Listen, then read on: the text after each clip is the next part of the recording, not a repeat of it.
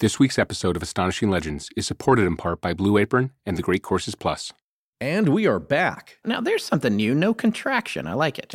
Well, I got to get you ready for the Old West in the mid-19th to late 19th century speak. Oh, yeah. We got a couple shows down the road. We're going to be going back to the Old West. I think so. Well, there's not a ton of business to get through tonight, but we did want to say thank you so much to all of our patrons who've been supporting us over at patreon.com/astonishinglegends.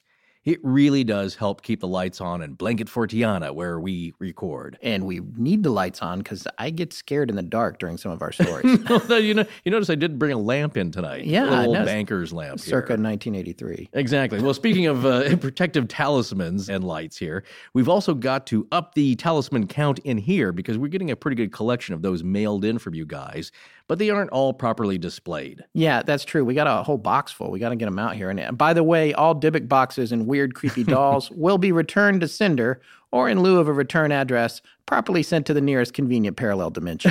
You know what? I also just like to leave weird dolls with spells on people's lawns. Remember that one in Indonesia that was being left on the street? Oh, yeah. It had the blindfold that had the binding spell on it, so it wouldn't see you and cast a curse on you. That was pretty creepy. But I've got no use for that. Yeah, people love that kind of stuff. That's why I do it. Okay, so now that Tess is running things at Patreon and we've launched a new store with our new website, we're finally corralling all things related to getting those of you who are patrons your appointed swag. So this week and next, we're catching up on overdue stickers, mugs, and shirts as stock levels permit, and with the help of one of Tess's magical spreadsheets, we're just a half step away to getting your overdue stuff out to you. So if anything does happen to be out of stock, don't worry because we've got some new designs queued up to roll out over the next few weeks. All right, so there's one last piece of super important business to hit here. Indeed there is. If you're listening to our show, then you know that listening to it is absolutely free to you.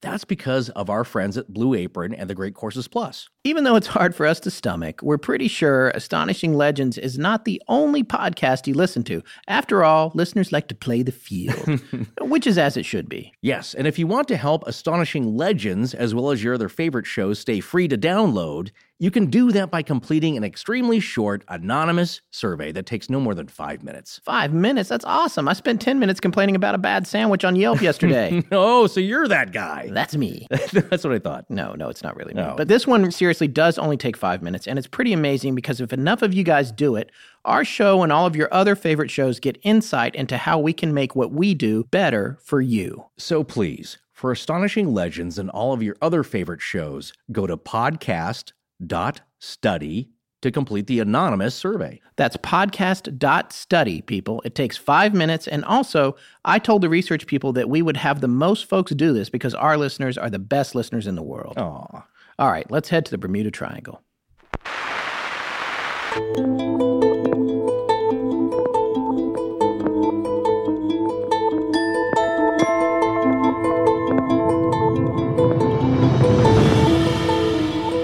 Welcome back to Astonishing Legends. I'm Scott Philbrook, and this is Forrest Burgess. Damn it, if we would just fly west, we would get home. An unidentified student pilot from Fort Lauderdale-based Training Flight 19 has overheard on the radio just 2 hours before all 5 aircraft and 14 airmen vanished without a trace. Join us tonight for part 1 of our series on the most famous aviation disappearance in the history of the Bermuda Triangle.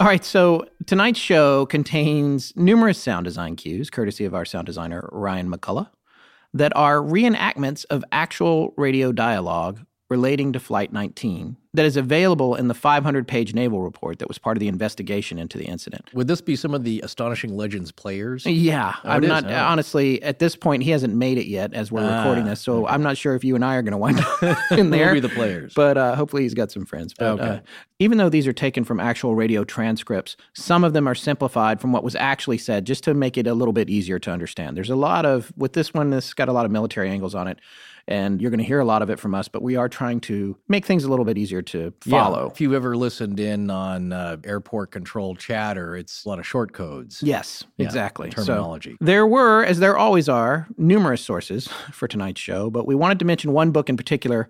It's called The Disappearance of Flight 19, which you might have seen if you're following us on Instagram or Twitter or Facebook. It was published in 1980, and it was written by pilot and author Larry Kusch. He also wrote the critically acclaimed Bermuda Triangle mystery, Solved. At least he put a dash between mystery and solved. Right? Well, it's not really a dash. It's in a whole different typeface on the cover, but that book came out in 1975. I know we make fun of things that say solved. I only have a problem if it's the title, then a dash, then the word mystery solved with exclamation points. Yeah. Or a couple, because you're definitely claiming you know exactly what happened. Now, what I will say here, though, is that he gets as close as you can get from a very reasonable and rational and very well-researched standpoint. I mean, there's a lot of connections. Certainly, if you look them up on the interwebs, you'll see the connection between his thoughts on the Bermuda Triangle and Flight 19. Yes. Well, the Flight 19 book, I did read cover to cover. In fact, I could not put it down. It was one of the most compelling investigative books I've come across since we started doing this show. I was really thoroughly impressed with how deep his investigation was, how much research he did, how many people he interviewed, the fact that he dove into the report to find transcripts of discussions. He investigated the search. He investigated everything that happened after the search and up until the days that he published the book in 1980. There's newer editions out of it now. But overall, it's a very, very thorough approach to the investigation. And without giving away where we're headed with this series, if when we finish you feel like you want to get more information, I would highly recommend that people check out the book, The Disappearance of Flight 19 by Larry Kusch. Yeah, it's going to have all the information in there presented in a very even-keeled way. All right, so last week we talked about pilot Bruce Gernon, who was on the show, and he discussed what was a seemingly natural phenomenon that transported his plane and all three of its occupants forward in time and space, far beyond the capabilities of what a Beechcraft Bonanza A36 was able to do. And he detailed exactly how that happened, and if you missed that episode, you can go back to our feed and look for a show called Electronic Fog. The thing about that one was that it was the most natural segue into the next story, because some people have made a connection between electronic fog and what happened to Bruce and the disappearance of Flight 19. Well, the whole area is essentially the same. It's the southern Florida, Bermuda area, and of course the Bermuda Triangle. So there's a geographical connection, but also possibly a phenomenological phenomenon. Is that the word you made up a few episodes ago? Phenomenological. That's a real word. I'm just not saying it properly. Oh, okay. Yeah. No, okay. There's a phenomenon possibly involved. And if you've been listening to the last few shows from Kecksburg to the Nazi Bell to Bruce in a strange way, and that there's related strange phenomenon that's been created, either man-made or naturally, to Flight 19 here. There's a through line. And we're not going to keep continuing on with it, and not to prove that everything's kind of connected in that way, but you can make a connection here. Yeah, you can. And one of the things that Bruce and Robert, his co-author McGregor, suggested in their book regarding Flight 19, which does have a chapter on Flight 19, was that maybe the storm that he flew through was part of a cyclical phenomenon, which these do happen, where the same storm forms the same time of year every year, and then every few years may even take the same exact path as it took 10 years ago or 40 or 20 or 30, and it's almost an identical thing. And having lived in North Carolina, I've seen this with hurricanes. And he suggested maybe there's a possibility. He was flying 25 years almost to the day in pretty much exactly the same area. So that's just something we wanted to put out there, and it connects back to last week's episode. Right. And what I love is that when people have heard this and commented to me about it, the phenomenon that Bruce went through is naturally generated. It's a fact of extreme weather, whether you want to believe that or not. But it's not ghosts, it's not UFOs. It's just something that happens very rarely, but it happens under what I call extreme physics conditions. All right, so let's get into it. December 5th, 1945, about 3 months after the end of World War II, there was a training mission taking off out of the Naval Air Station at Fort Lauderdale. It took off 25 minutes late at about 2:10 p.m. in the afternoon. It was 5 Grumman TBM Avengers. They were headed out to sea to practice torpedo bombing and navigation by dead reckoning, which we're going to explain in a minute. Now, the conditions that day were classified as average to undesirable, which sounds like if I was flying an airplane and undesirable, you don't want to do undesirable? I wouldn't go, yeah. Well, it's not exactly desirable, but average means it's okay to fly, just be cautious. Yes, and undesirable is a little unpleasant. But this is a military operation. No, unpleasantness is not going to make you stand down. Pleasantness doesn't wait for your war conditions. Your attack conditions. You have to go if you can. That's also a very good training element. I could see them, even if it was a little bit questionable, you as a civilian pilot may question that, but at a military training, it's like you have to know how to fly in severe weather. Right, It's going to come up. And especially in this area, severe weather can come up very quickly. Yes. Even if it's not electronic or it's not time traveling. But this wasn't particularly severe weather. This was just low cloud cover and light rain. It's nothing that would necessarily keep you on the ground. No, and it's sunny, so good visibility for the conditions at the time. So they headed out over the Atlantic Ocean on a course towards the Bahamas that would actually take them just north of Andros Island, which featured prominently in last week's episode about electronic fog. In fact, if you take a look at the chart that Bruce Gernon sent us that we posted with last week's episode at our website, you can see Andros Island, and you look at the donut on the chart, which I had highlighted in red to make it easier to see, which is how he drew the storm out that he flew through. The northern edge of that donut, probably the top 4% of it, directly intersects the course that Flight 19 was scheduled to take. Right. Along the way, as part of their training, they stop at a little tiny defenseless collection of rocks. Well, they're coral shoals. Yeah, it's a reef. It's known as Hen and Chicken Rocks or Hen and Chicken's Island. I've also heard Hen and Chicken Shoals, which that sounds like a restaurant, doesn't it? Yeah. It's delicious. There are restaurants called that. In fact, when we were researching, not the shoals, but Hen and Chickens, Okay. There's a whole bunch of Hen and Chickens Islands all over the world, which was news to me when we started the show. Yeah. I was surprised there's a lot of hen and chickens. I don't know why it's not hens and roosters, because one term covers the other. Right. Unless, hens and roosters might be the bathrooms at a line dancing place. So, okay. All right. So that's their first destination. It's actually not very far away. It's 56 nautical miles. By the way, when you hear us mentioning miles in this series, it will always be nautical miles. And we'll probably point it out. A nautical mile is 1.15 statute miles, which is regular land miles. So it's a little bit further. So anyway, they get out to Hen and Chickens. They actually practice bombing there, where they're circling and dropping their bombs for about 20 minutes. Then they get back on their original course, which is more or less due east. And not too long after that, they actually had radio contact with Flight 18, which took off 25 minutes earlier than them and was doing the exact same run. And Flight 18 had just made a turn on the run, and apparently one of the students in that flight had turned too fast. And Lieutenant Willard Stoll, who was the instructor on that flight, was chewing a student out on the radio when Lieutenant Taylor, who is our fearless leader... He's overseeing Flight 19, the training. Now, they're not the one leading. They're having a student pilot lead the group because he's observing. Right, exactly. And sometimes they lead, but most of the time they're in the back and the students lead because they're supposed to be the ones learning. Exactly. But in this case, Taylor, who was leading Flight 19, says to Lieutenant Stoll, leading Flight 18, about chewing out his student, quote, "Do your briefing in the ready room." end quote. Keep in mind, they can all hear each other on the radio, even though they're different groups of planes. Yeah, and they're not frequency. necessarily in sight. The range is 125 miles. Exactly, right. So it makes sense that they would have been able to talk to each other at this moment, considering that Flight 18 was 25 minutes ahead on the same course, which actually would have had them, in this case, turning back towards Fort Lauderdale. So they were basically going the other way and probably not more than 40 or 50 miles away. But it's important to note here, yes, these different groups and different pilots, even though they can't see each other, can hear each other on the radio. That's right. But maybe not all the time. Exactly. Okay. So after the bombing practice, they return on their due east course towards the first of 3 major turns for this run that would eventually lead them back to the Naval Air Station at Fort Lauderdale, the entire run being around 300 nautical miles.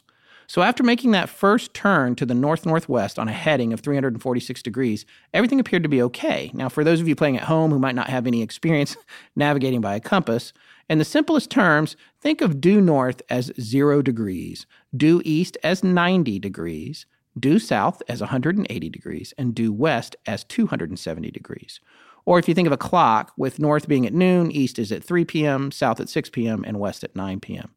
If you go around the face of the clock 360 degrees, you come back to north. There is actually no 360 on a compass. There is 359, and then it's back to 0. Is that making sense? Yes, because 360 would be an extra tick on the dial. Yes. But here's a term, though, when fighter pilots say, he's at your 6, means he's at your back.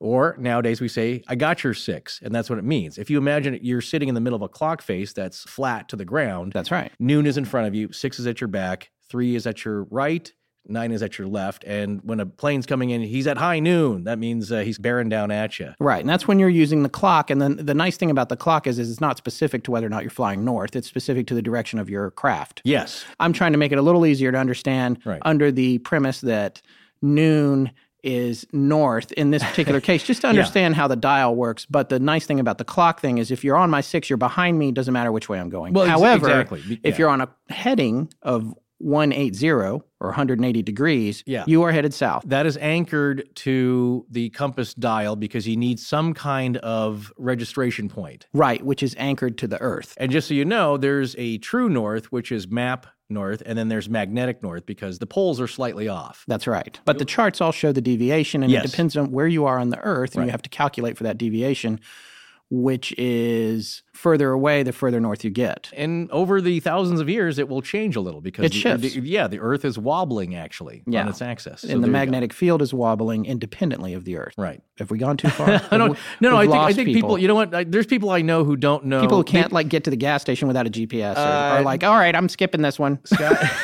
No, I know a few people. They don't know how north, south, east, and west. They don't know how that works. I think it would be rudimentary, and life would be so much easier if you just knew them. There's only 4 of them, people. Come on. Yeah. There's only 4 directions. But I do know some people, and it never comes up for them, so they just never learned it. Anyway, recapping, Flight 19 has successfully departed from Fort Lauderdale, flown due east, practiced bombing a defenseless little shoal, then moved on to their first turn to the north-northeast, where they were supposed to fly a little over 70 nautical miles to their next turn. This is where things start to get sideways. Perhaps literally. I don't know where we are. We must have gotten lost after that last turn. Another pilot in the air on a separate mission, Lieutenant Robert F. Cox, heard that call, presumably from Lieutenant Taylor himself. But Cox didn't know that because he heard no call sign. So Cox is actually also a senior flight instructor at Fort Lauderdale, the exact same station Lieutenant Taylor had flown out of. It's not unusual they didn't know each other. The station was extremely busy, and many officers had never spoken to each other or even met. Now, Lieutenant Cox responded to the lost pilot asking the speaker to identify himself. At that first moment, he wasn't even sure if it was a boat or a plane because they were all using the same frequency. The pilots were on what was known as the training frequency, 4,805 kilocycles. And there were ships on this frequency as well. So he couldn't be sure when he heard somebody talking about being lost, whether it was a boat. Somebody got lost after a turn. That was all he knew. So he asked for clarification. Yeah, he said boat or plane. Please identify yourself so we can help you. This is MT-28. Both my compasses are out, and I'm trying to get to Fort Lauderdale, Florida. I'm overland, but it's broken. I'm sure I'm in the Keys, but I don't know how far down, and I don't know how to get to Fort Lauderdale. MT-28, this is FT-74. Put the sun on your port wing if you were in the Keys and fly up the coast until you get to Miami. The air station is directly on your left from the port. What is your present altitude? I will fly south and meet you. I know where I am now. I'm at 2,300 feet. Don't come after me. MT-28, roger. You're at 2,300. I'm coming to meet you anyhow.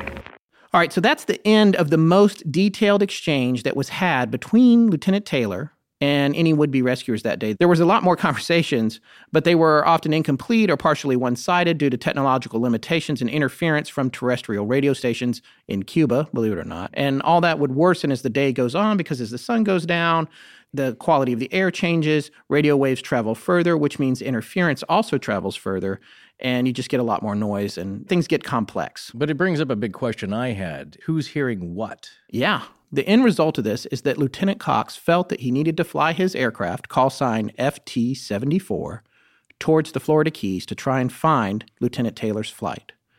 But he never would find them. In fact, no one ever saw them again. Tonight, we'll take a deeper look into what happened to Flight 19. What's on the menu this evening, sir? Are you doing that train spotting impression again?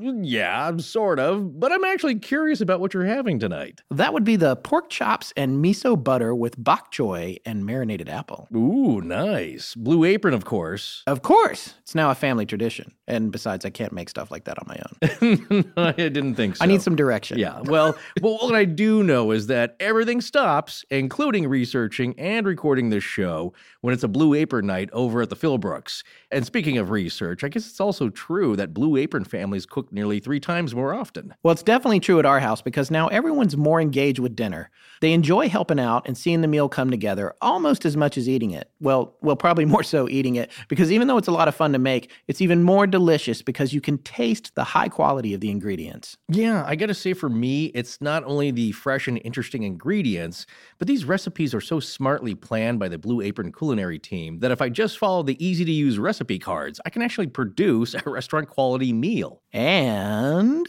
for about $10 per person per meal. Okay, so now you're doing that. Well, I want to get in on the fun, too. All right, then. We'll tell the audience about how to get our amazing Blue Apron offer, and then you do the tagline. All right, here we go. Check out this week's menu and get your first 3 meals free with free shipping by going to blueapron.com/astonishing. You will love how good it feels and tastes to create incredible home-cooked meals with Blue Apron. So don't wait. That's blueapron.com/astonishing. Blue Apron, a better way to cook. Not too shabby, Philbrook. This is Nick Jones. Thank you for listening to Astonishing Legends. Let's get back to the show. In an effort to make our show a little bit easier to follow. Oh, yes. And because we're learning things now that we're publishing the 65th one. Have we had complaints? People can't follow along. Haters gonna hate. But anyway, we're going back to college, which is very difficult for both of us to remember. We're going to do a little bit of that thing where we tell you what we're about to tell you. So I just quickly wanted to explain that in part 1 of our series, what's happening tonight with Flight 19, what you got was a little taste of what happened to the flight and how it disappeared. And now we're going to get more specific about the communications that were heard over the radios and everything that happened leading up to the largest search and rescue mission ever attempted at the time, with over thousands of men and women, 200 planes, 17 ships, searching up to 300 miles out into the Atlantic Ocean for the entire 400-mile length of Florida. And this was all by December 6th, just 2 days after Flight 19 disappeared. Yeah, so keep in mind, it's 5 military aircraft and airmen, so you can realize this quickly became a big deal. Yeah, you can't have 14 guys go missing. Of course, even if it's one person missing, they're going to go out and do a very thorough search as best they can and put as many people on it as they can. But this is a large party. I believe the other aspect of this, which I find interesting, is that you should be able to find these guys. It's not like they took a trip across the Atlantic. They're kind of in the area on a routine flight. And actually, that's part of what led to some delays in the search, which we'll find out later, was a little bit of a lack of concern because they had 1,000 miles worth of fuel. They were just offshore doing this routine stuff. There's a dozen flights going out every day from all up and down the coast. Everyone's going out and coming back, and a lot of times people are getting lost for a little bit. Sure. But they wind up coming back. And then there's another important aspect of it. Operationally, when something like this happens, you need to know what has happened so that it doesn't happen to the next team that goes up. Well, of course, yeah. So there's a lot of reasons besides just the humanity of it. So let's go back to the actual description of the flight they were going to be taking. I know we talked about it a little bit here earlier, but we wanted to get more specific about exactly what their training mission was supposed to be that day.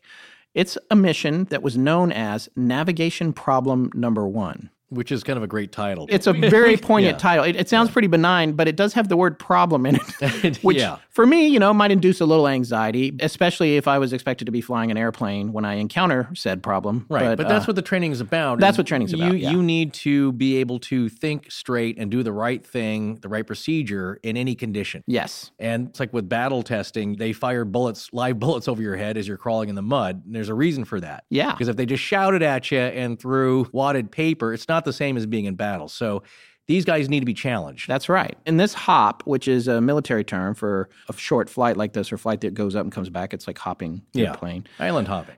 Well, that's not where it comes from. I know. But I looked it up because I wanted to know where it came from. It's interesting. It's not a term that civilian aviators use, apparently, but it is a term that military aviators use. Everyone, of course, has heard it in Top Gun. Gentlemen, this is Hop 19. Oh, yeah. Right. But anyway, this hop was designed to teach pilots about dead reckoning, which, according to the Smithsonian Institute, is when you start at a known or assumed position and you use simple but reliable tools to track 3 things: your compass heading, speed, and how much time you've spent on each heading at each speed. And just because I love the hunt for Red October, you remember, Forrest, when the navigator on Captain Ramis's boat, the Red October, is bragging about navigating that tight underwater canyon. He goes, "Give me a stopwatch and a map and I'll fly the Alps in a plane with no windows." To which the dive officer replies to him, "If the map is accurate enough." But of course, that leaves out one very important component, the compass. He doesn't mention the compass there. No, and which compass, you have to have. Yeah, and it has to be accurate because you need those three elements to make it work. And even then, by human standards, it's what they call cumulative error, in that if you're off a little bit, it gets worse and worse as you go on. And you heard us talk about this in the Amelia Earhart episodes, where dead reckoning, if you're off a little bit, after an hour and a half, 2 hours, you're really way off. Yeah, you're off a lot. Yeah. And you don't see the things you expect to see out the window when you're in an airplane. And in a submarine, you don't have windows, so you're even more hosed. But right. These planes, the TBM Avengers, the T is for torpedo, and the B is for bomb, and they fly over and drop the torpedoes in the water, and the torpedoes hit the submarine. And to clarify here, that third letter in the airplane's designation, the military one, is a naval designation of the manufacturer. So for naval airplanes, I believe that came out in 1922, and that's a designation. So M stands for Martin, which is the aircraft manufacturer. Y, you've heard of the PBY, Consolidated PBY plane. The Y stands for the company Consolidated, which makes the plane. That's right. In fact, according to the National Naval Aviation Museum, 9,836 Avengers were built. 7,546 of them were turned out by General Motors Eastern Aircraft Division, and the General Motors ones were designated TBMs. Right. Which is what these were. Yes. Additionally, a little known fact, which I didn't have down in the script here, but I will point it out just quickly, Lieutenant Taylor's TBM Avenger had a more powerful motor by 200 horsepower. However, that only gave it an additional 6 knots of cruising speed. Yeah. So he had to throttle back to keep up with his students a little bit. So it had a little more power. So he's like Darth Vader. He's got the souped up model of the TIE fighter. Yeah, exactly. But it's interesting that at 200 horsepower only gave him 6 more knots of cruising speed. But what fascinates me about that is just what little I know about engines and physics and that sort of things. And I remember specifically on Top Gear before it got submarined by Jeremy Clarkson's fracas, when James May road tested the Bugatti Veyron for a top speed run. I saw that. And it got up to like 220 miles an hour. But I remember he's talking about that car, it's 1,000 or 1,200 horsepower. I can't remember. But I remember him saying that a small part of that horsepower was to get it to like 180, and then it took like another 800 to get it the next 20 or 40 miles an hour. So it's like at that point, you got all the wind resistance and you're working with and so that's why this plane, even though it had 200 more horsepower, could only cruise 6 knots faster than the other Avengers. Everything's an equation. So to change the desired outcome, one part of that equation may have to be upped significantly to get a modicum of performance out of it. Right. Anyway, getting back to Dead Reckoning, the point is that's what Dead Reckoning is about. It's a scientific approach to pilotage, and it's a valuable thing to learn because as long as you have your compass, a map, and a watch, you should be able to figure out where you're going even if you lack eyesight. No GPS required. Remember that. Compass, map, and watch. The presence and functionality of those items are critical to Dead Reckoning. Windows, not so critical. No, but you do need to know which way the wind's blowing. Yes. Which is a whole nother can of worms. Yeah, that'll put you off. But the other thing I wanted to say about Dead Reckoning is that you have to be totally accurate, especially as a human being, because human beings, if you're not calculating your speed correctly, your starting point, you need a fixed reference point to start from. It's like the compass. That's why you have the numbers on there. Magnetic north is your fixed point. Yeah. With Dead Reckoning, you need a starting point because, as we said before, distance equals rate times time. You need to be able to figure out exactly how much time has elapsed. It was hard to navigate with longitude without a chronometer because you don't know exactly how much time has elapsed. If you're not figuring that correctly, it's a cumulative effect. You'll be way off. However, I had read that inertial Dead Reckoning instruments nowadays are actually very accurate because you have a computer doing that for you. Right. So it's not forgetting stuff. It's not miscalculating. Its sense of time and speed is not displaced by human frailties. So it's a very effective means, and sometimes the only means you have as a pilot or sailor. Yeah.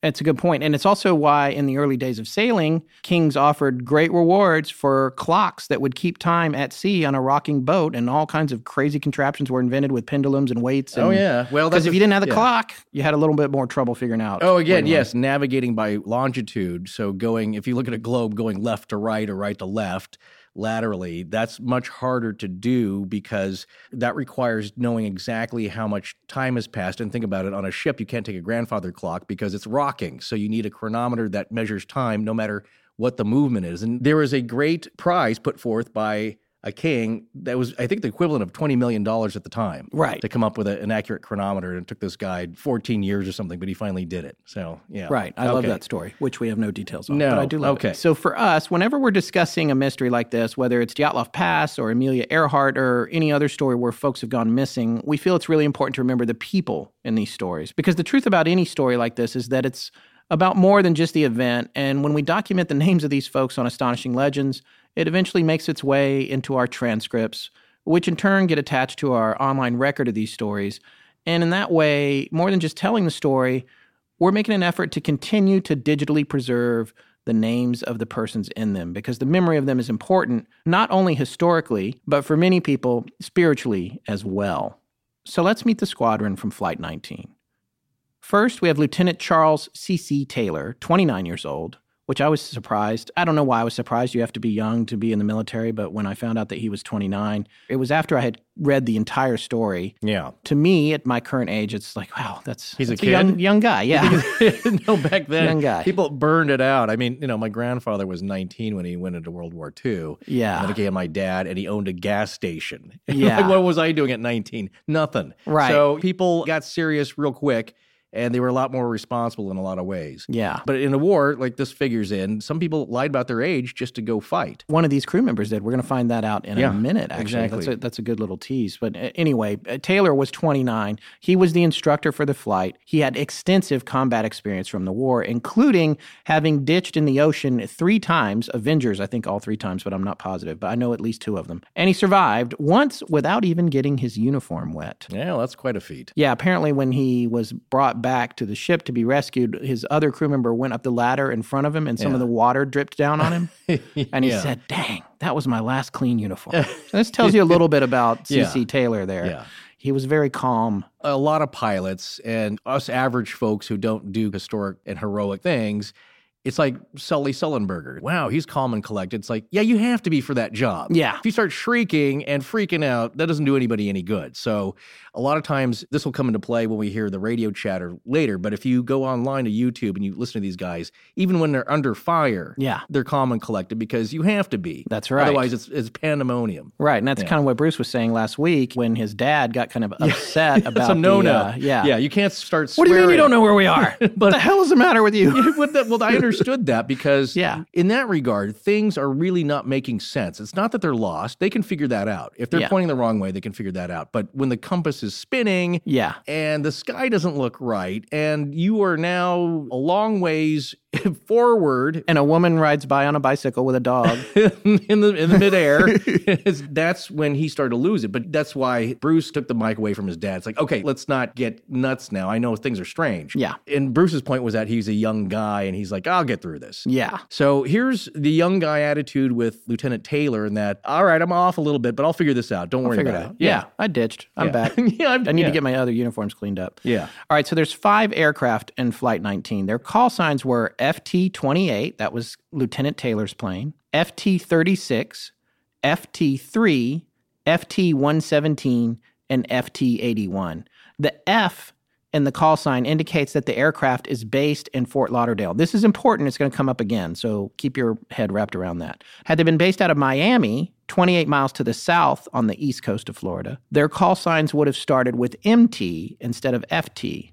The T in the call sign means the aircraft is a torpedo bomber. Yeah. Much like TBM means exactly, on the Avenger. right. We're sure many of you know what torpedo bombers are, and we talked about it a little bit, but essentially they carry bombs that are designed to be dropped into the water and propel themselves into targets. Right. One large torpedo that they will drop, aiming it at a ship. And at this time, they did not have homing or tracking. So it was all about how you pointed the plane when you dropped it. Yeah, exactly. And as you can figure, though, a lot of them got shot down, especially at the Battle of Midway. 5 of the 6 Avengers that were there got shot down, and one only returning to the carrier. And didn't have any hits, I believe, either. Really? Yeah, which would be a bad track record, but the Avengers wound up becoming a big deal. Because the one before, the Douglas TBD Devastator, actually performed not so well. So that was disastrous, even though it had some early victories. It didn't do so well. So the Avenger was meant to be a replacement for that. But think about it. When you're coming in low and slow over the water, or at least a level enough to try and drop a torpedo,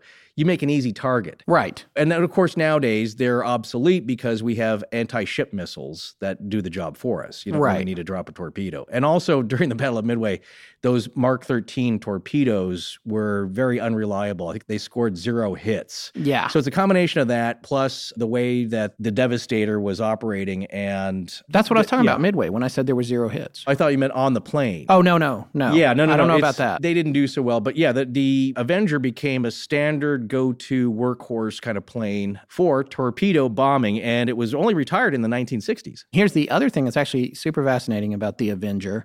George H.W. Bush, or Bush 41, as we call him in the States. That's right. For being the 41st president, actually flew an Avenger off the USS San Jacinto in 1944 and famously had to bail out of it and ditch it after a bombing run in Chichijima, about 400 miles south-southeast of Japan, after flak damaged the engine, setting it ablaze, according to him. And this was just a year before Flight 19 vanished. Now, he was fortunate to be rescued by the USS Finback submarine, which was a rescue submarine. Yes. After 4 hours in the water under the guard of other circling airplanes. Fortunately, no circling sharks. He was very lucky, though. Another member of his crew died when his chute didn't open, and I think bailing out of the plane. Bailing out, and I think a couple of guys went down inside the plane. They usually have 3 guys on board. I couldn't figure out if Bush 41 had 3 or 4. It was either 2 guys or the 3, because there is a gunner, there's a radio operator, and the pilot who acts also as the navigator. When you read about the Bush incident, it seems like there might have been 2 inside and 2 definitely bailed out. So that's why I thought maybe there was an extra all we dude. know is that the other guy, his chute didn't open, so he didn't survive, and George H.W. Bush was the lone survivor in the raft that got picked up. Yes, and it's a good thing that he did live, because several other members of his squadron were taken prisoner. This is a brief tangent, but we thought it was significant. They were taken prisoner, tortured, executed, some by beheading, and some of them were even partially eaten by their Japanese captors. Well, the livers. Yeah, the livers. Yeah. What does it matter if you're being eaten? Okay, it's just the liver. But those captors were later executed themselves for war crimes.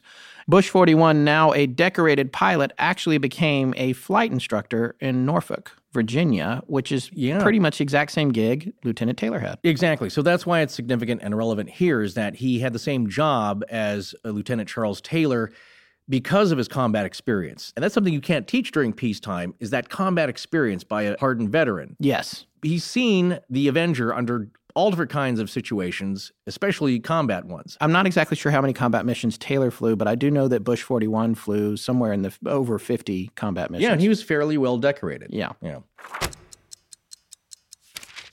You know, when Flight 19 happened, World War II had only been over by about 3 months, right? I know. I was thinking about that myself, and how the Grumman TBM Avengers they were flying had only been in service since the beginning of 1942, so a little over 3 years old. It just blows my mind how fast things were developed and produced for World War II. World War II is actually one of our favorite history topics, and we're so lucky nowadays that we can learn all about it, or exoplanets, or myths about the brain, just by watching the Great Courses Plus on any one of our mobile devices, which would have blown everyone's mind back in the 40s. And here's a cool new way to use your mobile device to try out the Great Courses Plus with a free 1-month trial. To get unlimited access to over 8,000 video lectures, just text the word LEGENDS to 86329, and you'll receive a link to sign up so you can start watching immediately, right from your mobile device, laptop, or TV. So Scott and I have been watching a fascinating lecture called The Black Death, the world's most devastating plague, and we just learned about its epidemiology. And we also just like saying the word epidemiology. Okay, so tell everyone how they think the plague is transmitted. Epidemiology. See, I told you. Let's get more specific. In 1898, a scientist named Paul Louis Simond argued that the disease is transmitted to humans when a flea jumps from a rat to a human being and bites them. But just because a flea is infected with plague doesn't mean it's infective. The way that a flea becomes infective is because of its digestive system. A flea's stomach is called a ventriculus, which also has a proventriculus, and this proventriculus acts like a valve leading to the flea's stomach. But when a flea feeds on a plague-infected rodent, the flea doesn't get as much nourishment as if it were feeding on a non-infected rodent. because this proventriculus becomes clogged with blood and plague bacteria. So now you got a very hungry flea who starts biting more aggressively and frequently in order to get some nourishment. And the theory is that when the host rats die, isn't this great? The starving fleas who are more prone to bite rodents search out other hosts that they would not normally feed on. In this case, humans. The fleas bite, the proventriculus regurgitates the plague bacteria into the wound, and the human becomes infected with plague. Good gravy, nature is diabolical. I love it when science and history are both fascinating and disgusting. So in a way, a flea's stomach valve changed the course of Western history, while mine just gives me acid reflux. Yeah, I guess you could think of it that way, although I'd rather not. I'd also rather not use the term good gravy while we're talking about the plague. Well, how about, that was a mouthful, Scott. Gross. Well, if this stuff is as interesting to you as it is to us, use your mobile device or message app right now to text the word LEGENDS to the number 86329, and you'll get a link to sample as many courses as you want for a whole month for free. We think you'll be hooked from the very first lecture. To get the reply text, standard message and data rates apply. Okay, so one last time, text LEGENDS to the number 86329 to receive this free month offer for the Great Courses Plus. Hello, I'm Stephen Terrell, and you're listening to Astonishing Legends with Scott Philbrook and Forrest Burgess. Are all the lights on now? Awesome. Let's back to the show. All right, so we got 5 planes in Flight 19, which means we got 5 pilots. Number 1, Lieutenant Taylor, the leader, the instructor, in FT-28. Number 2, Captain E.J. Powers in FT-36. Number 3, Ensign Joseph Bossi in FT-3. Conversation between him and Taylor, they think, was the very last thing heard from Flight 19 before they disappeared. Right. Number 4, Captain George Stivers, or Stivers? I would say Stivers. Stivers. Yeah. He was in FT-117. And number 5, Second Lieutenant Forrest Gerber Yeah. in FT-81. Okay. Now, each Avenger, as we said a minute ago, was supposed to have 3 crew members, the pilot, a gunner, and a radio man. But Gerber's plane was 1 man short, which is why Flight 19 had 14 men and not 15. After the 5 pilots, the other crew members were Robert Francis Harmon, a.k.a. George Francis Devlin, Aviation Ordnance Man, 3rd Class. Now, I love this guy. Harmon was actually a made-up name. He enlisted under a false name because it's something that you alluded to earlier. Mm-hmm. He was underage, and he wanted to be in the Navy. These are people in a time when they say greatest generation, they're not shirking their duties. They're like, you know what, I want to get in the worst way possible and help out. Yeah. They were enlisting or even trying to enlist underage. In a few cases here and there, they squeaked in. It's interesting you say that because this struck a chord with me because my great-grandfather did the exact same thing. Yeah. I can't remember the branch of the military, but he tried to join up. He lied about his age. And I think he actually went a couple of weeks before he got found out and booted out. And then he ran off to join the circus. I am not kidding. He actually ran off to join the circus. Yeah. And later in life, he became fire chief for Raleigh, North Carolina. That's right. I'm going to give him a shout out. Yeah. James Atlas Poole. He is long dead and gone, but he was a great man. He always gave me a 20 and a Coca-Cola whenever I went to visit him. Oh, very nice. Yeah. Yeah, amazing dude. The point is, it was, as you said, a different generation. Now, Jim Poole was about 20 years older than Devlin, but it's that same spirit of adventure, I suppose. And we discussed it also with the Albert Ostman Kidnapped by Bigfoot episode. People were cut from a different cloth back then. Yeah, they're not the bunch of whiners. I'm making my 8-year-old go and get the mail. So. Yeah, because you're all tuckered out. Personality-wise, there were a lot of people that were much different. And nowadays, maybe it's the extreme sports guys where they're just looking for adventure. They get out. We certainly have a lot of people, fine folks in the armed services here doing a great service for us as a country. We have many that listen to the show, actually. And hello, and thank you for reaching out to us. Exactly. Glad to keep you entertained, especially in foreign theaters. Yes, and that's a theater, not a movie theater. It's a theater of operation. Exactly. You guys get that right. This is military talk. You get a certain attitude, especially when you're younger, and Bruce Gernon in Electronic Fog alluded to it, when you're kind of younger and you've been through battle. I certainly saw it with my grandfather in that you'd seen everything. You'd stared in the face of death. You'd seen people being blown apart, your best friends there. And so once you get away from that, everything else is gravy. Making another gravy allusion here. But my point is a much better use of gravy. Yes. No, but the point is you have a lot of the behavior that we'll be examining about Charles Taylor and how he behaved that day and what his decisions were, maybe based a little bit on him being a combat veteran and having gone through World War II. So think about that when we go to describe the events that happened. Right. Moving on past Robert Francis Harmon, or George Francis Devlin, being his real name, we go to the other 7 members after the 5 pilots and Devlin. Walter Parpart, he was Aviation Radio Man 3rd Class. Howell Thompson, Staff Sergeant, United States Marine Corps. George Ponessa, Sergeant, U.S. Marine Corps. Herman Thielander, Seaman 1st Class, U.S. Naval Reserve. Bert Ballack, Seaman 1st Class, U.S. Naval Reserve. Robert Grubel, Private, United States Marine Corps Reserve. Robert Gallivan, Sergeant, United States Marine Corps. And William Lightfoot, Private 1st Class, United States Marine Corps Reserve. So all these guys were on this flight, and one of them was even underaged, which breaks my heart a little bit. I guess theoretically he knew what he was getting into. And he wanted to be there. He wanted to be there. So these guys take off to conquer navigation problem number 1. So let's get more specific about that. As we said earlier, you fly pretty much due east on a bearing, so we're coming back to our bearings now, of 091 degrees. 090 would be exactly due east, or 3 o'clock on your clock if 12 o'clock's at north. So 091 degrees from the Naval Air Station at Fort Lauderdale towards Hen and Chickens Island, or Rocks or Shoal, or whatever you want to call it, as we mentioned earlier. That trip from Fort Lauderdale to Hen and Chickens is about 56 nautical miles. This is leg 1 of navigation problem number 1. They circle and bomb Hen and Chickens for about 20 minutes. Then they continue on the same heading for 67 more nautical miles. This technically is leg 2, even though we're still going on a straight line. So don't think of a leg as necessarily having a turn in it. Leg 1 is up until they do the bombing practice. Leg 2 is after the bombing practice, but they haven't made any major turns yet, aside from circling to bomb probably. No, and if you look at it on the map, which we will have a diagram of, you will see that it's basically a triangle pattern. You're going to hit these 3 points, come on back to the naval station once you've done these navigational tasks. That's right. So after the bombing practice, they go out to Great Stirrup Cay. A cay is not an island, but a low reef just under the water. It can be sand, rock, coral, whatever. It's not an island, apparently, like Pluto isn't a planet. I think that has to do with size. But yeah, it's a lot of them are coral, especially in this area. So it's an outcropping. Yeah, it's a piece just of under the water. Yeah, right. But it's visible by air, and it makes a great target. Visual target, yeah, yes. right. So at Great Stirrup Cay, they turn left or north-northwest to a heading 346 degrees and fly 73 nautical miles. This is now leg 3 of navigation problem number 1.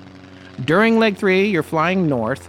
Florida is off to your left or port side, but it's out of sight over the horizon, as are most things when you're this far out at sea. And at their altitude, they can probably see about 38 or 40 miles to the horizon, because altitude for these training missions was generally between 700 and 1,000 feet. So not very high, really. To drop a torpedo, you need to be lower. Yes. So it doesn't make any sense to be at a very high altitude than spend a lot of time coming down to a very low altitude to drop your torpedo. That's right. And in addition to that, when we said you could see about 38 or 40 miles to the horizon, that's in perfect visibility. Yes. That doesn't take into account weather, clouds, haze, that sort of thing. No, and I think at the time, you were also blocked by the curvature of the Earth, not only by vision, but also radio signal. That's right. If somebody's below the horizon, you need to send a plane up higher to get the signal out to them. So leg 3 is actually supposed to take you over Grand Bahama Island, which is kind of a big one and hard to miss. Not actually thinking about the Bahamas as a group of islands itself. This is its own separate kind of a larger island that's more directly east of the east coast of Florida. Yes. Just to make that clear, I think a lot of people confuse Grand Bahama, what is considered the chunk of islands called the Bahamas, but part of the same grouping. Right. So after you cross over the Grand Bahama Island, you get to Great Sail Cay. That's sail, S-A-L-E. Well, I don't know, maybe somebody... a good sail there. Yeah, or somebody bought it cheap.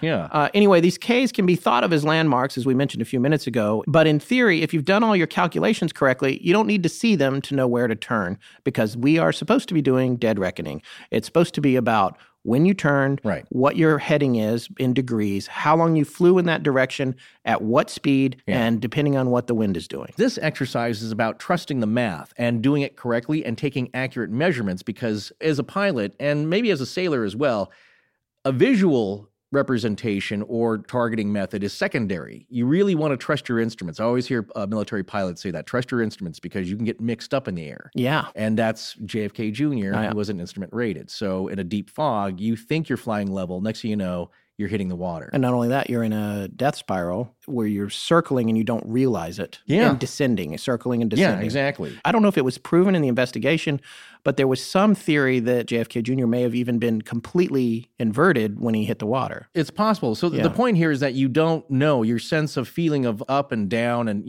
especially if you're flying, you get that pit of your stomach feeling or when the elevator drops. But that is not accurate. So the idea here is that trust your calculations, take good measurements, trust the math, and not rely on your visual targeting to make a direction. However, if you're out of the other two elements, or the map, the compass, the time, then visual sighting is all you got to go on. And we're about to find out here where sometimes a visual sighting is maybe not your best friend. So you're now at Great Sail Cay, where you begin leg 4 by turning to heading 241 degrees or slightly west-southwest. You're completing the third side of the not quite of a right triangle pattern and heading back home to the Naval Air Station at Fort Lauderdale, which is about 120 nautical miles away. And even though it's leg 4, this is still only a 3-sided navigational pattern. I'm reminding you that the first side had the bombing practice in the middle of it, so it was broken into 2 legs, even though it was a straight line. So this is the third side of the triangle, but the fourth leg of the exercise navigation problem, number 1. You could think about it this way, as far as the first leg and that being confusing, is that once you get to the Cay, they're not all flying in a single line pattern, all dropping bombs one after the other. I'm sure they're circling, they're coming in low, they're doing their angle of attack. So once they get to Hen and Chicken Shoals, they're taking their bomb turns and probably circling and doing their exercises for 20 minutes. Don't think about it as, 1, 2, 3, 4, they all drop their torpedoes and keep going in a straight line. Yeah. So that's easier to think about as a separate part of the leg, is that they're doing their exercises for 20 minutes. And then they fall back in. Good point. So in theory, you complete this last leg, you wind up back at the Naval Air Station at Fort Lauderdale, you land, you debrief, and you're done with your exercise. The only problem is Flight 19 never made it to leg 4. They never made that second turn on the triangle. Right. So the question is why? One of the things that is definitely going to come into play is the fact that there was a 31-knot crosswind blowing out of the southwest, or essentially out to sea. And dead reckoning gets to be a whole hassle when you factor the wind in. And if it's a 31-knot tailwind and it's directly behind you at your 6, as Forrest would say, then you know that your plane, relative to the ground, will be going 31 knots faster. So if you're going 100 knots and you have a 31-knot tailwind, you're now going 131 knots because this wind is pushing you. This is why, if you fly across the country in the U.S. anyway, it takes less time to fly from California to the East Coast than it does the other way around, because the jet stream is always blowing from west to east. Right. And last time when I flew to New York for the meetup just recently, it was like 4.5 hours. And when I came back, it was 6 hours. Yeah, you're right. You're fighting the headwind. And here's the important thing. The longer you fly, the more difference it makes in your time and distance. You burn more fuel. Exactly. It's like being on the treadmill. Suddenly now it's 0.2 or 3, elevation. If you've ever been on a treadmill, you know that makes it slightly harder and you burn more energy doing that. Right. So the important part here to think about is that if it's blowing out your side, you're now going left or right. And the longer you keep doing that, the more off course you're going to be. So you need to calculate for that as well. Right. And there's some reason to believe that that's part of what went wrong here. Because after they finished the bombing run and they flew to Great Stirrup Cay, and then they turned north-northwest to head for Great Sail Cay and theoretically fly over Grand Bahama Island, the wind, which had been blowing out of the southwest at 31 knots and had been more or less behind them, not perfectly behind them, but helping them along, was now pretty much directly off their port side or their left side. Yeah. And the problem here is that the plane is trying to fly and there's this really strong wind blowing it sideways, so it affects all your calculations. It affects where you're going to arrive. On the upside of this, they knew what the wind was going to be doing before they went out, and they plotted their course accordingly. They knew that there was a 31-knot wind at 1,000 feet, and that's why it's important what your altitude is, because the wind changes depending on the height, and the calculations on the wind were based on the altitude. So in theory, they should have already had the proper calculations, and clearly Flight 18 did, because Flight 18 made it to Great Sail Cay and returned to Fort Lauderdale, but Flight 19 did not. The other thing that's happening is, as Forrest said earlier, the instructor, Lieutenant Taylor, is letting the students take turns leading the formation.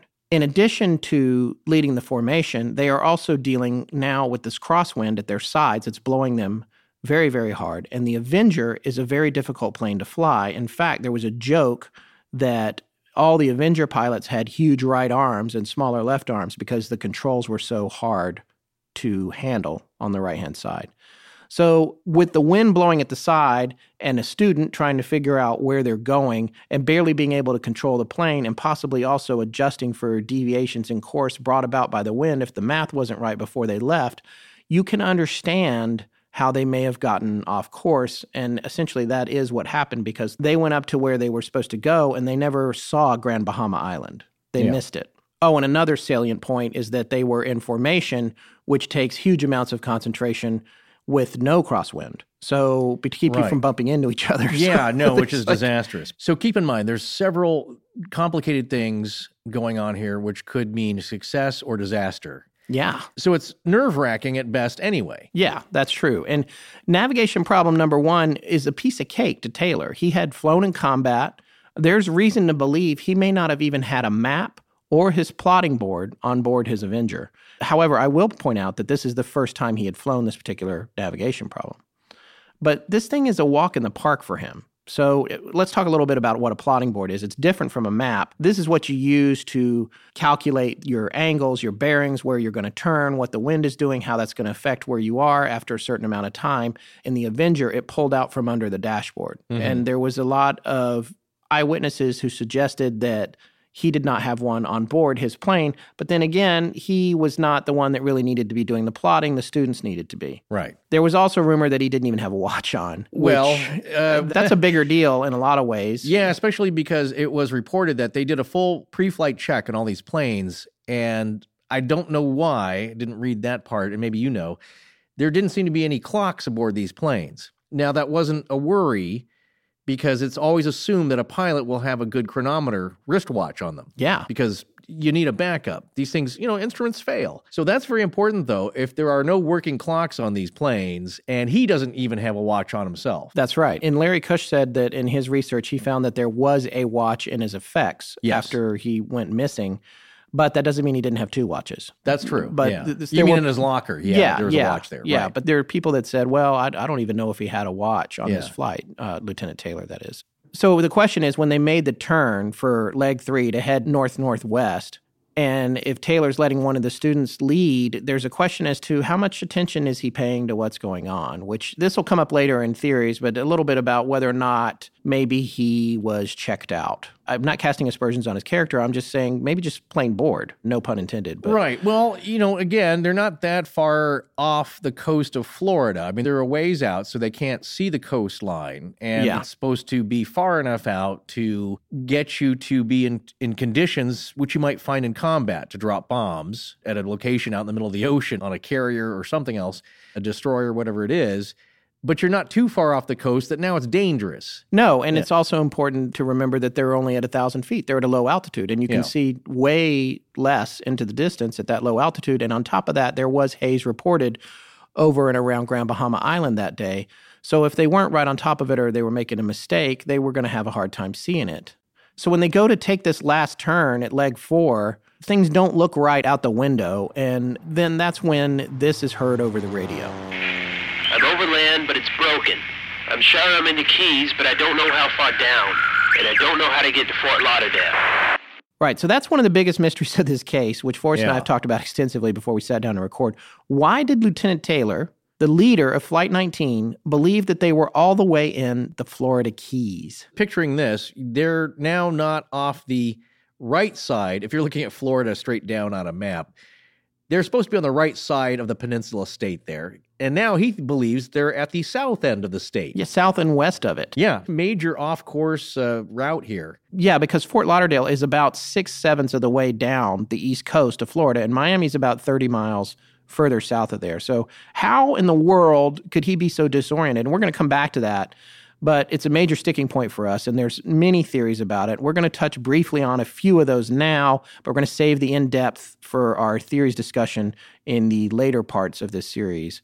All right, do you remember, and I'm sure the answer is no, but when he first spoke with Lieutenant Cox that we played earlier, he was trying to help him figure out where he was. Taylor said his call sign was MT-28. MT. Yeah. M is Miami.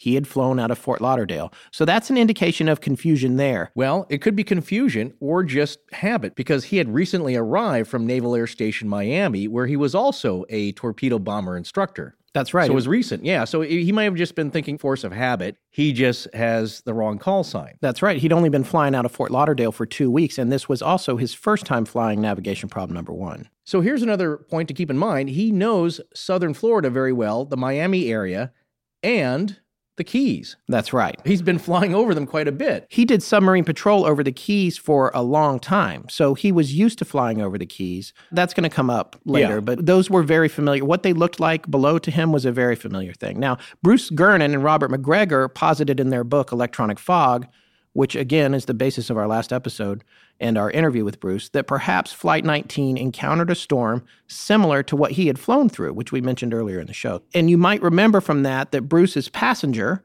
Chuck Lafayette, in 1970, got disoriented and was speaking in word salad. Now, Flight 19 did fly exactly through the northern part of where Bruce's storm was in 1970, but again, it was 25 years earlier. However, remember, there's another important thing that Lieutenant Taylor said. This is MT-28. Both my compasses are out. This was a simple mission for Taylor. The question I have, I guess, is, was he phoning it in?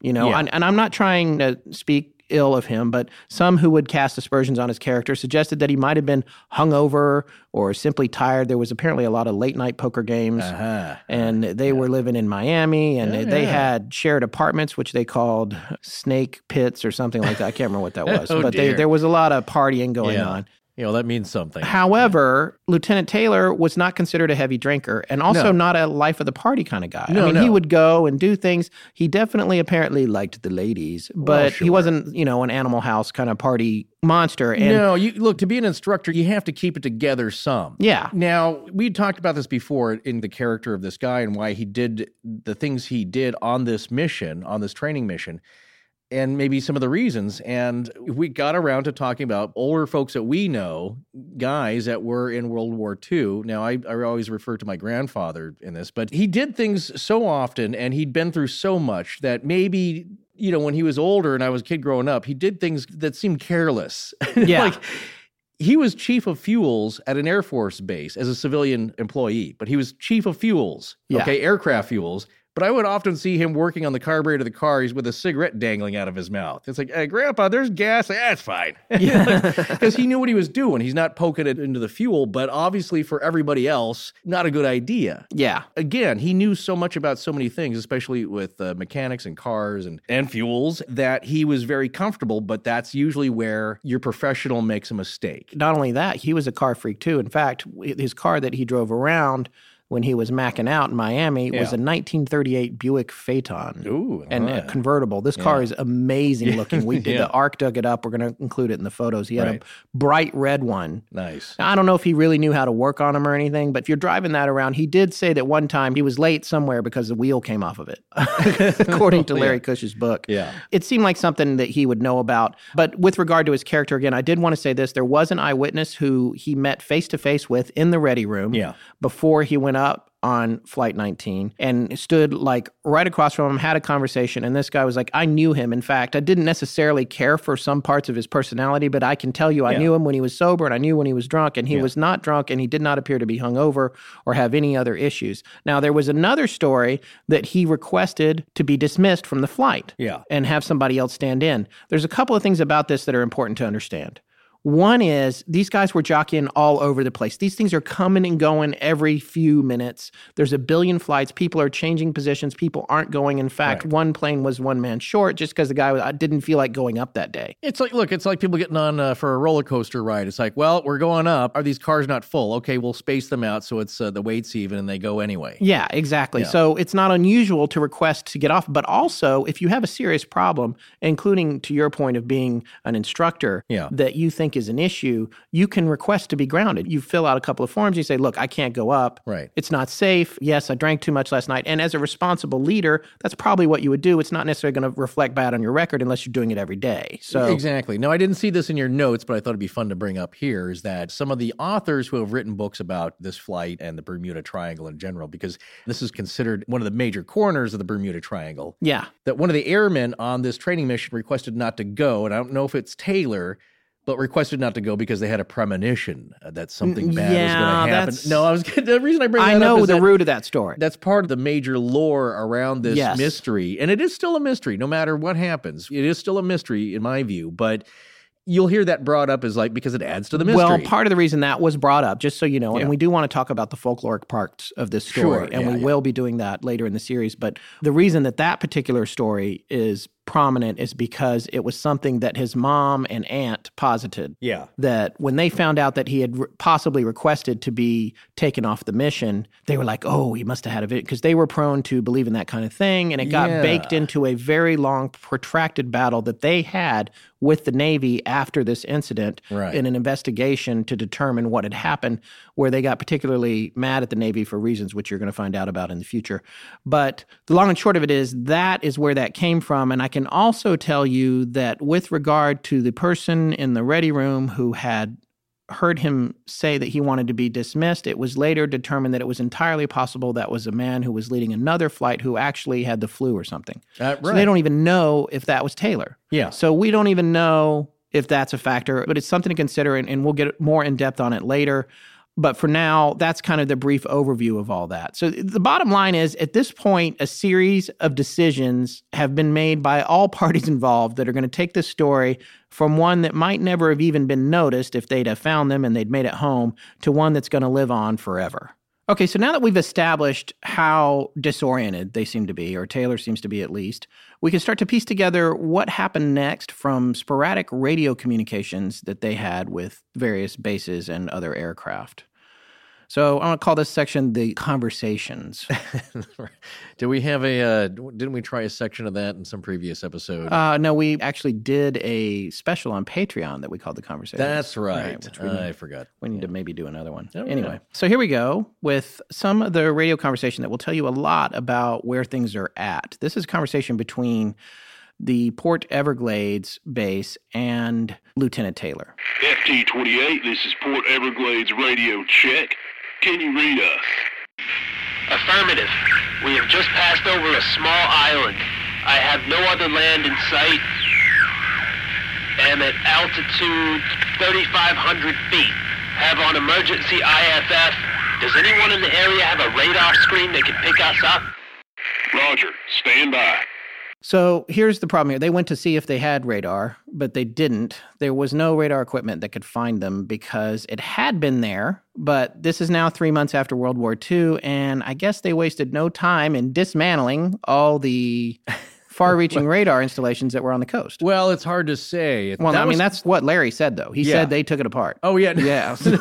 No, my point is that was still a relatively new technology. Yeah. Not that they were kind of baffled and shut it off. You just never know. I mean, Well, I think they're just trying to save money. They could just shut it down with the personnel, because there's another rumor, and this may have been put forth by Lieutenant Taylor's mom or aunt, who both vigorously pursued an investigation. But there were these thoughts that because of the war being over for 3 months, that all the high-ranking officers and people who operated this gear were discharged, and the guys that got left behind were less experienced. Yeah, that could very well be, because you have a lot of these guys who are combat veterans get riffed out, which is reduction in force. They cycle out, they end their tour, and then what you have left are the guys maybe who just started who don't have as much experience with this. But yeah, as far as radar goes, I think it was breaking down a lot. Like I said, that's what I meant by new technology. Oh, right. So keeping it going, all that kind of stuff. You need it's an expense. Yeah, I knew a guy he was actually a radar tech for the Air Force. He worked with my dad, and they flew him all over because there weren't a lot of these guys around. So he would go to Alaska, he'd go to Florida, he'd go all over the place to go fix the radar receivers.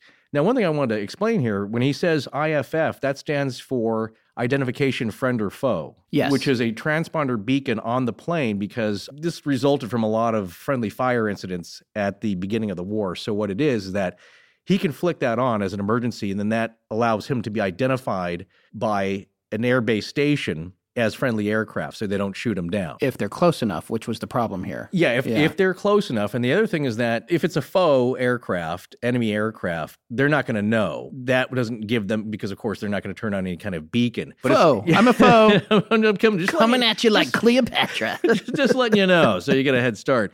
But the base station receiving the signal should pick it up if he's within range, and that's what he means IFF. So I just want to explain that. No, that's a good point. And the other thing we wanted to explain, and this is something that Larry pointed out in his book, The Disappearance of Flight 19, Roger does not mean I'm following what you said. Roger means I heard what you said and I understood it. Yeah, it's not exactly like he's saying Wilco. Now, I believe with that term, no one's really sure of its origin, but it's generally believed to mean will comply. It's a shortened will comply. So you say Roger, Wilco. So that means I heard you, I understood you, I will comply with those instructions. Right. This is just Roger, which means I heard you and I understood you. Not necessarily I'm gonna do what you're asking. I'm not going to do this. So in this case, when Port Everglades says Roger, stand by, they're saying I understand you. Basically, we're going to look into this and see if there's a radar installation that can see you. It turned out there wasn't, and I guess they communicated that back, and Port Everglades eventually responded. We suggest you have another plane in your flight with a good compass take over the lead and guide you back. To which Taylor replied, Roger. Well, they may not have had a good compass. This is another point of mystery for me that I've been grilling Scott about, and he has pretty good explanations, which we'll get into in the theories section. But I always wondered about whose compass is working here, and why is it not working if it isn't? It's a good question because we know that at the outset, Lieutenant Taylor, the leader of Flight 19, said, both my compasses are out. They're not working. Yeah. Now, he did not say much beyond that, and in the later ensuing conversations, there was not much other discussion of the compasses except for one point where it seemed to be overheard that Taylor was asking one of the men in the flight what his compass said. Right. And I do believe there was some chatter from one of these other pilots, one of the student pilots, that they didn't also know their heading or direction. Yeah, and those conversations were cutting in and out, and there was a lot of interference, and part of them was picked up by one guy, and some was picked up by the other.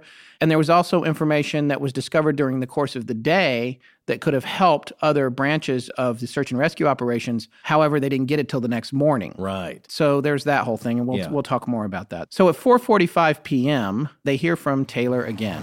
We are heading 030 degrees for 45 minutes. Then we will fly north to make sure we are not over the Gulf of Mexico. All right, so this tells us the situation's getting worse, keeping in mind that they flew the first few legs of navigation problem number 1 successfully, but now Taylor seems convinced that he's somewhere in the Gulf of Mexico. Yeah. And that's a real big question. Why? Well, he's on the other side of Florida, the peninsula. Right, there. this is the bigger problem with this, is if you're south of Florida or southwest of it in the Gulf of Mexico, which way do you fly to get reoriented? You do what Lieutenant Cox said early on. Put the sun on your port wing if you were in the Keys and fly up the coast until you get to Miami. I think the only problem with that, though, is if you're pointed south now, the sun, west, will be on your starboard side. Yeah. I'm already kind of mixed up in my head. Well, but he wasn't necessarily pointed south. He seemed to be traveling mostly north and east. Right. If he's traveling north and the sun is on the port side for him and left of him, and he thinks he's in the Gulf and heading towards the western coast of Florida or northwestern Florida, like the Tallahassee area, and he's got the sun on his left side, and he thinks all is hunky-dory. Yeah. But if he's out in the middle of the Atlantic and heading to the north or to the northeast, trying to find Florida, it's not there. Right. Yeah. And keep in mind, it's late in the day during the winter, so the sun is very low in the sky at this point. So it's not like it's high noon, sun's directly overhead. That's a confusing factor. He should be able to orient himself, but for some reason, he's not able to. Yeah, and here's the other thing. Based on where we more or less think he was, and we do get some specific information, which we're going to talk about here in a second, but based on more or less where we think he was at this time, if he had flown due north, he probably would have hit North Carolina in about 400 nautical miles, way on the Outer Banks maybe. Yeah. The range of the Avenger was 1,000 statute miles, and they probably had already flown about 300. Now, if he was in the Gulf of Mexico, as we mentioned earlier, with Florida to the northeast, and he flies northeast from where we think they were, north of Grand Bahama, he'd hit Dingle, Ireland in 3,241 nautical miles. That would be the first thing he would come to, more or less, in a direct flight. The only problem is he would have run out of gas 2,441 nautical miles short. However, if he'd have climbed a little bit higher, he might have been able to wave at our friend Jordan Bonaparte from the Nighttime podcast as he passed by Nova Scotia. Actually, I guess it would have been Jordan's parents. Actually, wait, you would have run out of gas way off the coast of North Carolina. Sorry, Jordan, or sorry to your parents there. Talk about wrong way Corrigan. Yeah. So Lieutenant Commander Poole, who was in Fort Lauderdale, heard the following conversation between two students in Flight 19. If we would just fly west, we would get home. Damn it, if we would just fly west, we would get home. And then after that, Taylor made a course change. Change course to 090 degrees for 10 minutes. He apparently went on to say after this, we are going too damn far north instead of east. If there's anything, we wouldn't see it. This belies how confused he still is. Then Port Everglades heard them say they were now going west again. They are essentially hopelessly lost. A different officer at Port Everglades then heard the following. Join up and continue in formation. If any one plane has to ditch, we all ditch together. All right, so this kind of thing went on for a while, faint messages coming in to a few various locations, and they were getting fainter and fainter. And one of the things that Lieutenant Cox had noted early on as he was flying south to try and find them in the Keys, because that was the first thing that Lieutenant Taylor said was, I'm in the Keys, I'm pretty sure I'm in the Keys, don't come after me, was that the closer he got to the Keys, the fainter the signals got from Taylor, which makes it pretty clear that he's not getting closer to Taylor but going further away from him. That's one thing that said kind of early on to Lieutenant Cox, they're not in the Keys. They're behind me. Right. That's an issue there. Now, there was some debate about sending a ready search and rescue aircraft out from Port Everglades, but the plane was held after a series of decisions that are still haunting people to this day. And we're going to discuss that more later in the series. But a ready aircraft is one that can be launched in a matter of moments. And they had one that they were planning to send out to try and find Flight 19. But the problem was, this was Lieutenant Commander Poole. I know his last name was Poole, same as my great-grandfather, James Atlas Poole. Can't remember his rank, but he didn't want to send that plane out because they weren't sure where to send it. They were like, we don't know where they are. And this is just kind of like flying blind. And then they waited and waited and waited, and then bad weather started moving in, and then it never got off the ground. And that is one of the biggest holes in the investigation in terms of possible negligence. I wouldn't say incompetence. There was a lot going on, but you got to read the 500-page report, and that's for people besides us. But we have looked at segments of it. So the calls kept coming in from Flight 19. They heard Taylor saying they were going east. Then he said they were going west again, and they were talking over and over about how they hadn't gone far enough either way to reach land, and their fuel all along was becoming depleted. When the first man gets down to 10 gallons of gas, we will all land in the water together. Does everyone understand that? So their situation is pretty well hopeless, to quote "O Brother, Where Art Thou?" and more hopeless than most people could have imagined. So now we're going to talk a little bit about how the search got started, and that's going to wrap us up for tonight. There were more transmissions between Flight 19. There were transmissions heard between Taylor and his students. In fact, one of the last things heard was a conversation that sounded like it was between Rossi, who was a pilot of another plane, and Taylor, possibly. But whenever they tried to communicate to either one of them, they never acknowledged that they could hear it.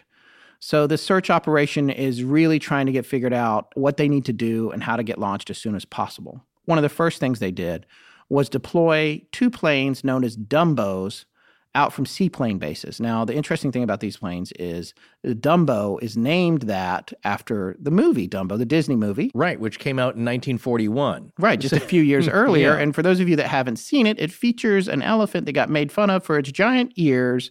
But could fly. Yeah. And these planes, several of them, look like Dumbo because the fuselage is actually down below the wings above the craft, and it's raised up above the craft. So it looks a lot like Dumbo, the character. Right. Well, some of the bombers of the day, the B-17 and the B-29, had been outfitted to carry a large raft on the bottom. That's right. Remember, this is before helicopters, a little early for that. So what they would do is they would have a bomber come over and drop a lifeboat for the stranded airmen. Yes. Or big Navy boats, personnel. too. The big planes carried big boats because originally the Dumbo was a particular type of aircraft, but then it started being all these different kinds of aircrafts that did this kind of thing where they had a boat on the belly that they could drop. Exactly. So this is... And the Brits had one, I guess, a long time ago. You told me this earlier tonight, that dropped a sailboat? Yeah, the first airdropped lifeboat was British and was a 32-foot wooden canoe-shaped model. That was the lifeboat. I believe it had a sail.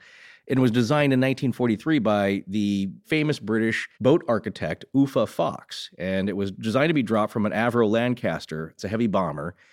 And this was meant to help rescue aircrew that were down in the English Channel. Right, and you could rig it for sailing, which was great because the English Yeah, Channel you is could- notoriously windy. You and can go to then France or England. You don't need a preferably. motor. Yeah. You're not going to run out of fuel. You can. It's a pretty good idea. It's a little unwieldy looking and bulky, but apparently it worked okay. It wasn't the best design, but It looks like one of those smaller version of those boats in Captain Phillips that you see on the back of cargo ships. It's like a big bubble. yeah, exactly. Yeah. Yeah, right. So it's meant. But this one has a hole, so you can put a mast out of it. What's going to figure out later on in the story here is that when you're in a little tiny raft, waves are giant. Yeah. So you need something like we said in the movie Captain Phillips. It's kind of like a capsule of sorts, and so it can withstand high waves. Now, the term Dumbo, though, is kind of a non-official terminology nickname for a lot of these different float planes and flying boats, as they call them. So you have the PBY, which was called a Dumbo during air-sea rescue operations. Right, and which during- looks more like the elephant than a B-17. does a little- the B-17 yeah. doesn't look like the elephant, really. No. But the PBY has the wing way up above. Yeah, it's the kind of a high, fuselage. right, Yeah. a high fixed wing, so you could see where maybe the ears resemble the Dumbo the elephant coming down. Yeah. Like, it was a very popular movie in 1941,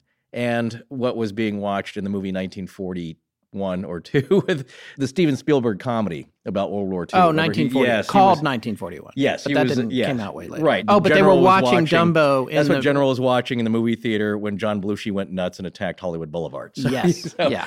The plane, the PBY Catalina, had the unofficial nickname of Dumbo for air-sea rescue missions, and it had some great qualifications in that you can land on the water pretty much anywhere as long as the waves aren't too high, and they had made some modifications with it. So much more beneficial than dropping a life canoe or lifeboat or life sailboat is that this thing could land, and a platform was modified to come down so they could pull guys directly out of the water. Right. So it made rescue much more easy. Plus, it had pretty good defense capabilities. There were several gunners on board, and you could take off again. And also, these were designed for attack missions as well. Like I said, you could patrol up the coast and drop bombs on enemy ships and submarines. Just so our listeners understand, that would be different outfitting. It would have more armaments and a different kind of crew as an attack plane versus a rescue plane. Well, you certainly have your gunners on board. Yeah. You had mid-level gunners and a tail gunner, I believe, and a front turret gunner. So, and in that capacity, it was called the Cat, short for Catalina. So Right. it's a little more exciting, a little more cool. You wouldn't call it a Dumbo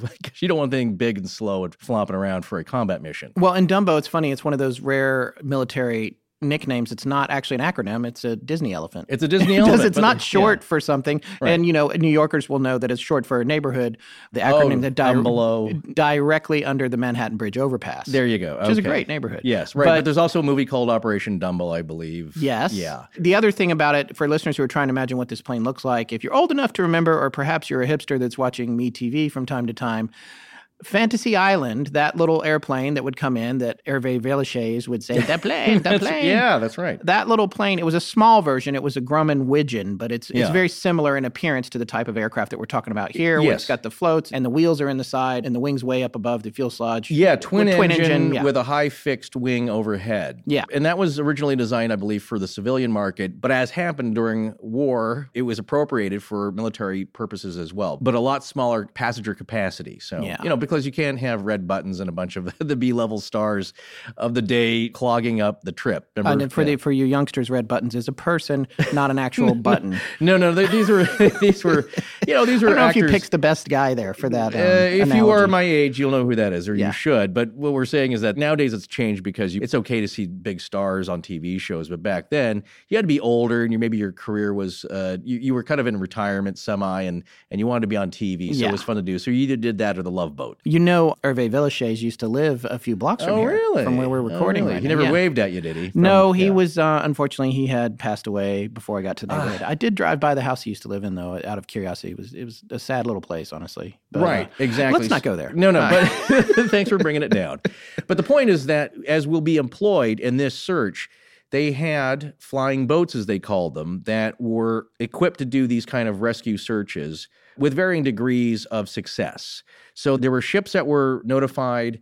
There were planes. Basically, this is turning now into a serious problem. The Dinner Key Dumbo, which was a PBY with 10 airmen aboard, took off at 6:20 p.m. to go out in search of Flight 19. At that time, people were still in touch with Flight 19, loosely. There were no regular conversations happening. So 10 guys are on this plane. Not too long after it gets into the air, all radio contact is lost with it. They can't get in touch with it. They're trying for over an hour, no response. Yeah. At that point, they actually have to start talking about sending a search plane for the search plane. So about an hour later, another plane known as a Martin Mariner by the call sign of Training 49 took off from a seaplane base at Banana River Naval Air Station to join the search. And they were advised to fly on a course that would allow them to rendezvous with another Martin Mariner, Training 32, call sign, after flying in a different direction so the two aircraft could maximize their search area. They were then told to check back in an hour at 8:30 p.m.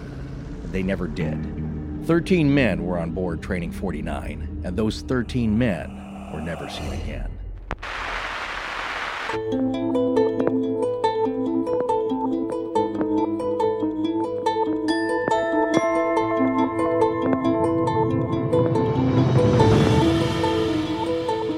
Well, that's going to wrap it up for this episode. We'll be back in 1 week with part 2 of our series on Flight 19. We'd like to thank Blue Apron and the Great Courses Plus for sponsoring us, as well as our patrons at patreon.com. Please remember to visit podcast.study and complete that 5-minute anonymous survey. We told them we would have the most respondents because you guys are so awesome. Special thanks to John Bolin. Hi, I'm Nick Jones. Hi, I'm Stephen Terrell, and I give permission To Astonishing Legends to use my voice however they see fit, galaxy-wide in perpetuity. Fantastic. Our show is edited by Sarah Voorhees, and the theme is by Judson Crane. Sound design is by Ryan McCullough. Special thanks to the ARC and its lead researcher, Tess Feifel. But most importantly, we want to thank our listeners. You can find us online at astonishinglegends.com, as well as Facebook, Patreon, Twitter, Tumblr, Google+, and Instagram. Copyright Scott Philbrook and Forrest Burgess. Good night.